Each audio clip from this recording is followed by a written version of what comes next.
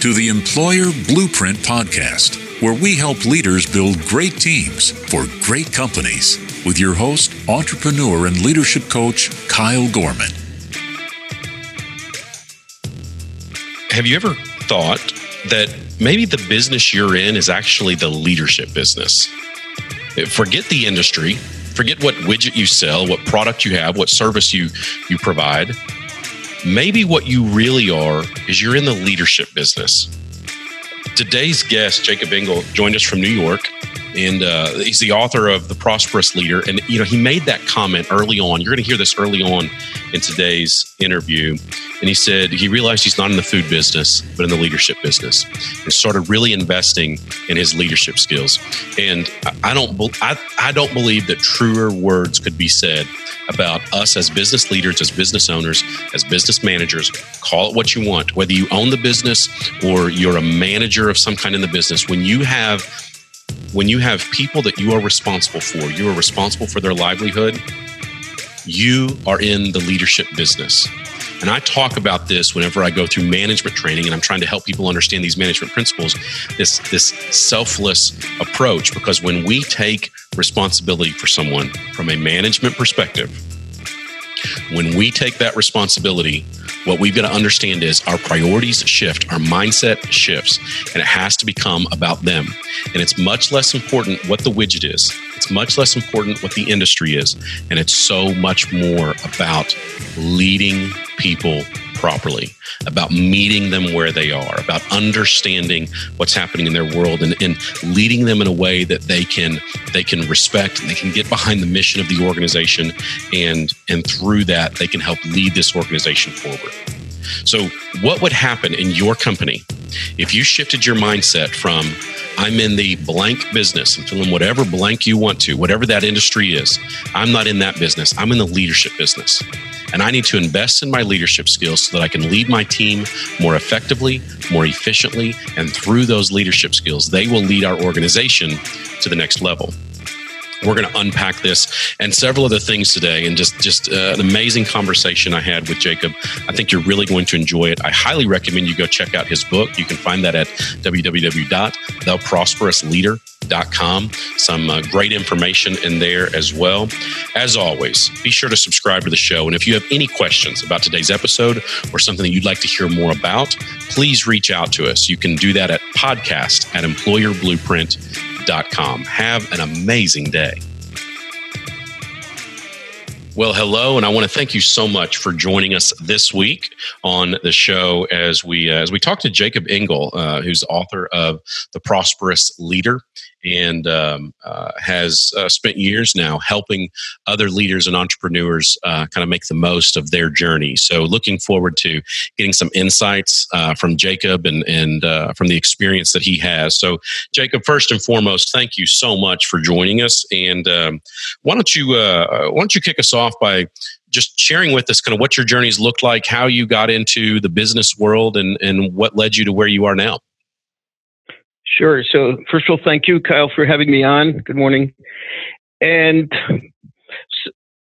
basically, I was sort of predestined almost to getting into the world of business. Mm-hmm. And in my book, I do elaborate on the story of my father being a Holocaust survivor. Mm-hmm.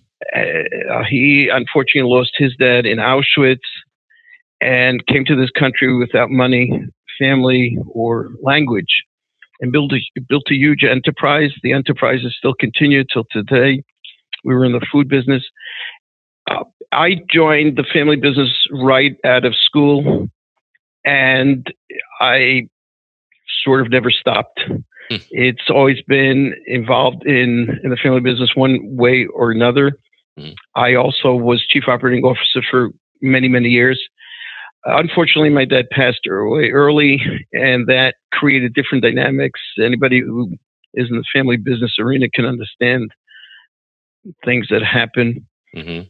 And I sort of exited the business, remained more on the real estate end of the side of things, and got involved in 2008, when financial markets collapsed and businesses collapsed. I got involved with the community initiatives to help people find jobs, find businesses, And that's where I got the idea of trying to help entrepreneurs with the knowledge and experience that I've developed over many years. And it's been a fun ride since then. Yeah. So something I'd like to ask about here a little bit. The family business side, that is a whole dynamic in and of itself. And I've had some experience in that as well. That's when I left the corporate world. The first thing I did was get involved in a family, our family business. And then from there kind of led into some other ventures. But that dynamic of the family business, how do you think that maybe helped shape your view of business ownership or entrepreneurship, especially at a younger age when you were kind of seeing the ups and downs, the trials and tribulations, the day-to-day of that business? What would have prompted you to go into that, knowing that that's the case? And what do you feel like maybe you learned about business by seeing that from such a young age? Right. That's a very good question. And I do speak and write about a lot about family businesses because they do have a special dynamic, like you mentioned. But truth be told, when I went into family business, I didn't know anything about business, and I didn't know that there was something else other than family businesses.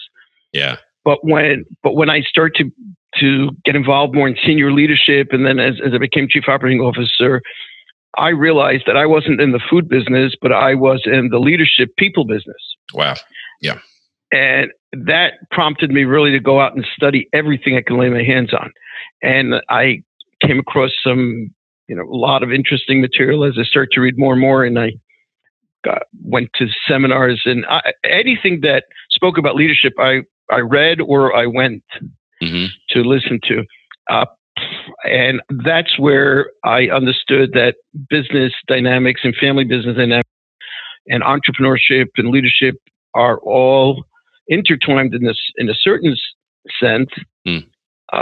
But there are many different components of running businesses, building businesses, running businesses, and each one requires its own specialty. But that was sort of my experience through the family business leadership route.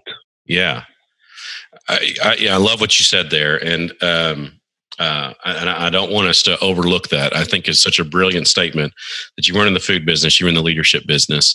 And something that I try to impress upon business leaders often is that the industry is much less critical than the leadership skills, that there are so many things that are transferable in those leadership skills, no matter what industry you're in. So one of the things that I'm really passionate about there, Jacob, is the knowledge and understanding that leadership in and of itself is a craft. It's a skill in and of itself. And so you can know everything there is to know about the food business, but if you don't know anything about leadership, ultimately your business is probably destined for some form of failure, or at least not flourishing. And so over time, as you made that decision to really invest in your leadership skills, what are some key elements that you were able to pick out that you've recognized are transferable no matter what the industry? What are some key things that everyone has to have these mindsets when they're in a business leadership role? Right. That's a very, very good question. And you're 100% correct that leadership goes across all borders, for-profit, non-for-profit, and every type of business. Because I get this question a lot. Well, what do you understand about my business? I said, I don't have to understand a lot about your business, but I really have to understand everything about leadership, because leadership is the difference between the winners and the losers. Yeah. Now, interesting enough, in my book, I sort of retrospectively looked back at all the great lessons my dad taught me, and I put them sort of together as sort of the 10 Commandments. So I can tell you one or two or three which I find are true across the board and they're true today. Number one, he used to quote his accountant who would say, "Never confuse efforts for results." And I think which sometimes people confuse, meaning, oh, they've got a great excuse. I tried, or it just didn't work. But that's not enough. And you really, the results are what counts. Right. And you need to be goal oriented and results oriented. And people give all kinds of lame excuses. Now, if you're giving excuses for yourself, what do you think your people down the totem pole are doing? They're giving also excuses. So you've got a whole company with a lot of excuses. That's not going to be a great recipe for success. Yeah. Another great saying that he had, which I'm not sure where he picked them all up from, but but one of them, which he used a lot with, and anybody in the sales arena will understand this better than anybody else, is that everybody can sell $1 for 99 cents. And I remember salespeople, sitting in a meeting, say, "Oh, we've got this great deal, and we can sell the wazoos out of this," and then we'd start to do the numbers, and we'd see, well, we're not making money, but we can get market share. Today, somewhat that's changed because that model has been turned a little bit upside down. But overall, you need to make profits at the end of the day, and people just don't look at the bottom line. And that is another great saying that I learned from him. I like that. Third one, and I think this was a great one, is know what you stand for and know what you won't stand for. Yeah. People need to really know what are their values. What's their mission? What are their goals? What are their what's the impact? What's the impact? And know what you won't stand for, because culture are created by bad behavior. That when you tolerate bad behavior. Mm-hmm. Yeah. Have you seen? In that, I've had this conversation a lot lately, and I don't know if this is maybe cyclical, but I think especially with unemployment rates being low, and there's a concept or a mindset out there that it's hard to find good employees and retain good employees. Have you seen that a lot of companies are maybe have offered a little more flexibility in what they will or won't stand for, or maybe not holding quite as true to that as they once did? Right. So that's very true. That there is a huge talent acquisition and talent retention is the number one challenge of all companies across the board. I was for a while a Vistage chair. I don't know if you're familiar with Vistage.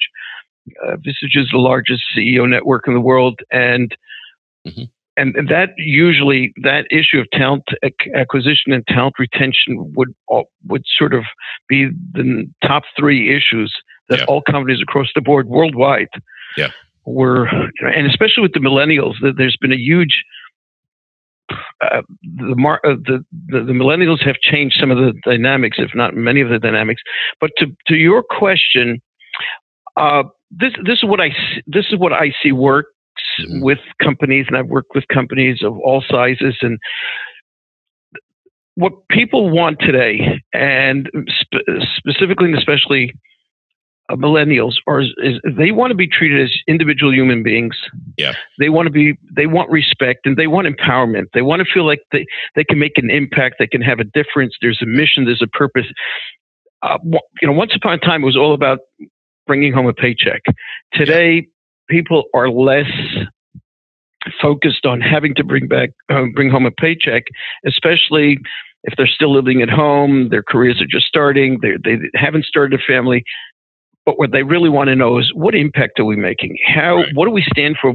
And I think that quote of what we stand for, what we don't stand for, is a lot more true today than it was ever before.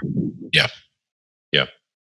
I agree wholeheartedly. I have a theory that I've shared, and it's just a theory, but I think generationally, we were seeing a bit of a decline in that type of loyalty, and but that focus on mission, we were seeing that become more important, I should say, over the years. But I have a theory that in the recession 10, 11 years ago now, I think you have an entire generation of our workforce that saw what happened to people who had been loyal, parents and grandparents that have been loyal to companies, and they saw some of that loyalty go away when this recession hit and companies made some difficult decisions to let people go, and whether through attrition or through just true layoffs.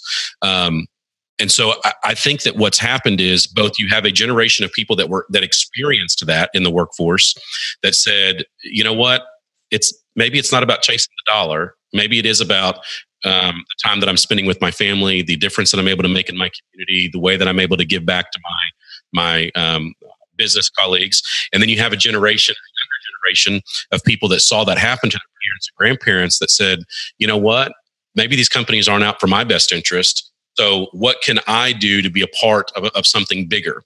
And I think that's part of the reason, again, just personal theory, as to part of the reason why we've seen a little more of that in the last 10 years or so, of people really more focused on, so one of my companies is a talent acquisition company, and that's what we do, is we focus on talent acquisition and helping small and mid-sized companies deal with that issue. And I can't tell you, Jacob, how many times I've seen amazing employees willing to take pay cuts to get with a business that has an amazing company culture, or offers certain types of flexibility, or that has just a really strong kind of mission of who they are and some good core values, because they want to be part of that community. And that's more important to them than the paycheck that they're going to bring home every day. Right. 100%, Kyle. I agree with you 100%. And I see this consistently. And millennials sort of are bringing that strongly to the forefront. Yeah. But definitely, I've seen that over and over again. People will not necessarily chase that highest offer if the culture of the company, or the reputation, or the mission, or the vision, or the impact that they can have is just not the same. And people today really want to have an impact in whatever they do, both in terms of their professional lives, their personal lives. You're right. Mm-hmm. I agree with that 100%. Yes. One of the things, and I think you dive into this in the book, is, there is a difference sometimes in just the mindset that someone has about managing a business and leading the people in the business. And so there's sort of, there are times when that can almost make us feel like we have two different priorities, because one is, okay, what's going to be best for the business, and how do we do this, dollars and cents, P&L, taking care of the business function. And there's another one that is about managing people, leading people, doing what's best for people. And I think oftentimes there becomes a challenge in figuring out, how do we mesh those two things together? We are doing what's best for the people that are around us, and we're leading them properly and effectively. But then through that, the effect of that is that it's benefiting the business as well. Do you have any thoughts on how we as business leaders can make sure that we are constantly calibrating to keep those two things in mind, so they don't become a separation? Because I think I don't want to bash corporate mentality, but I think that you see it maybe more on the corporate, the corporate side, where we have a business to run and that's the only focus, and we're not concerned about the people. And then you have a lot of really small businesses that fail because I'm so concerned about the people and I have so much empathy for the people, I forget that we still have a business to run. And so how do we mesh those two things together to make sure that we are leading a healthy and prosperous business, but also leading amazing people to do wonderful things within the business? Right. I think it's a significant challenge. So in my book, I do speak about it quite a lot. Just probably the person who dwelled on this in a significant way, the two people that I've been reading a lot of, is Peter Drucker and Stephen Covey. Mm-hmm. And Peter Drucker has this great saying that, what's the difference between effectiveness and efficiency? And he says effectiveness is doing the right thing, and efficiency is doing things right. Yeah. And Covey in the 7 Habits quotes, I don't know if he quotes Peter Drucker, but what he says, that's the difference between leadership and management. Leaders are the people that need to do the right thing, and managers need to do things right. Mm. And he's got some great examples in his book. Though I really believe that they can come together beautifully. They can mesh together beautifully. People have to understand their roles. But I think Richard Branson was the one who said that happy employees make happy customers. Yeah, yeah. And now, yes, sometimes my father used to say this too. Sometimes you can be so good that you end up being good for nothing. Mm-hmm. There's no question that you can err on if you're so compassionate and everything, and you're not holding your people accountable. So it's a huge balance between holding people accountable to the objectives and the goals of the business, and yet giving them everything to empower them. And that is, that's part of the trick between balancing the leadership management roles. But it's definitely not. It's not mutually exclusive. So you can do the right thing for your people. You can be doing the right thing for your company, and you can hold people accountable. Where I see, and again, you probably have more experience even than on this. And where I see the failure is that what Jim Collins says, you don't have the right person, the right seat, and the right bus. Yeah, that's right. And being compassionate about it and not doing anything about it is not going to help the person because they're failing, and it's not going to help the company. So sometimes it requires that courage to be able to say, you've got other talent. Let's find either another position for you, or let's get you trained up. I find, and this is my own theory, I don't know if you see this, that people get hired for skills and fired for attitude. Yeah, yep, that's right. And I say hire for attitude and train for skills. It's not, I think I've seen the quote over and over again, so it's not my quote. But the point is that we need to really have a clear view of the vision, the mission, the purpose, the goals, the objectives, and it's got to boil down to every person knowing exactly what their desired results need to be, what are the guidelines, the resources, the accountabilities, the consequences. So it's not mutually exclusive, and actually it works wonderfully well together. In all the companies I've instituted in, we've had phenomenal results. Do you think that, I really buy in. I mean, I really believe wholeheartedly in everything you said there about being compassionate about, when you've got the wrong person in the wrong seat, or anywhere within that matrix, right person, wrong person, right seat, all of those things. But whenever you don't have right person, right seat, I wholeheartedly believe that the most loving thing you can do for that person is to set them on a path to make sure that they are the right person in the right seat. And sometimes that's with your company, and sometimes it's not. But the most loving thing we can do for that person is to help them understand what the right seat is and help them figure out how to get there.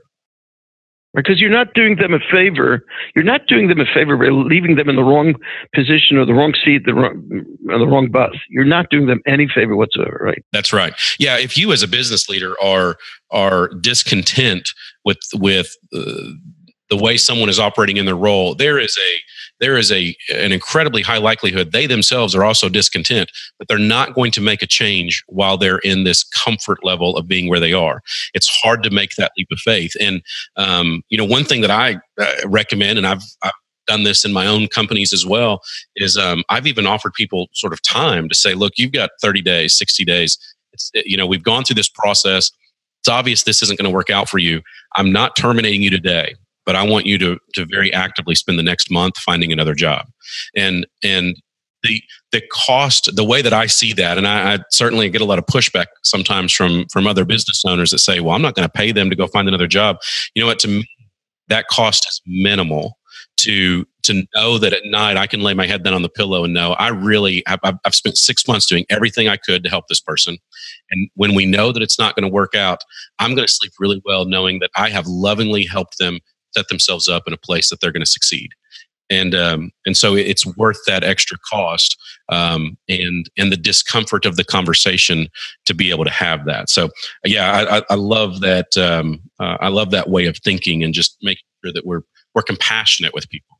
Yeah. By the way, Kyle, I've got something called How to Hire So You Don't Have to Fire, And I find that if you can do, and I'm a big believer, if you read my book, of assessments and different testings and the right interview questions, but I really believe if up front, if you do all the work up front, we're making sure that you have the right person and with the right strengths and abilities and personalities and whatever's needed for the job and the right training, and you have a great onboarding system and a great training and a great coaching system, and you hold people accountable, I find that you can mitigate a significant extent of having to tell a person goodbye or putting them in the wrong seat in the room.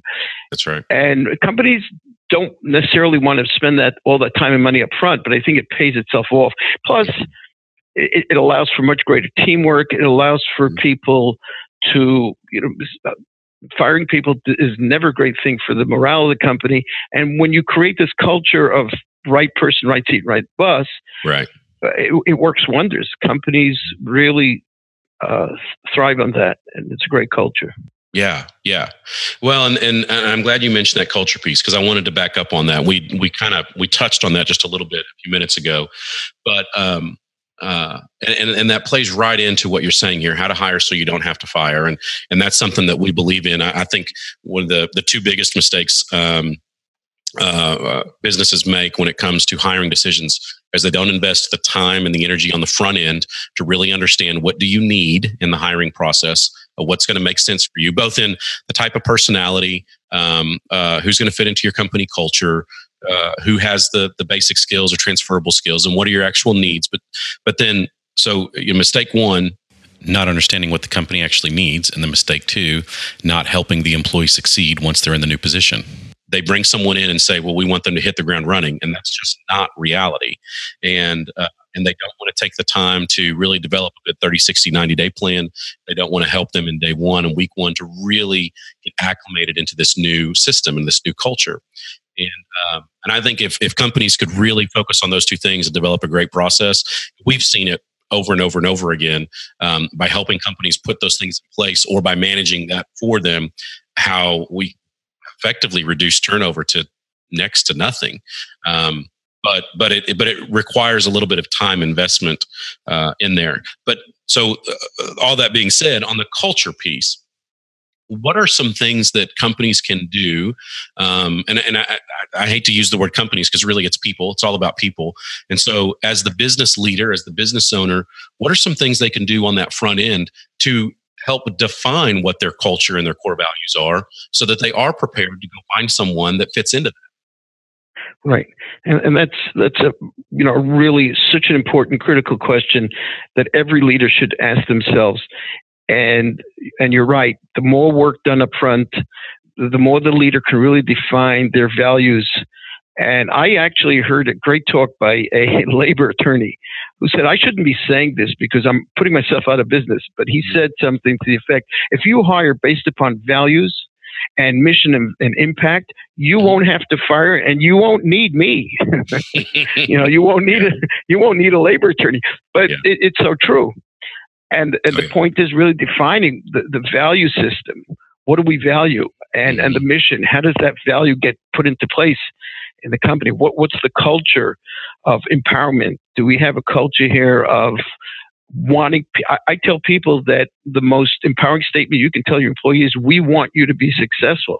Yeah. Because guess what? If you're successful, we're successful.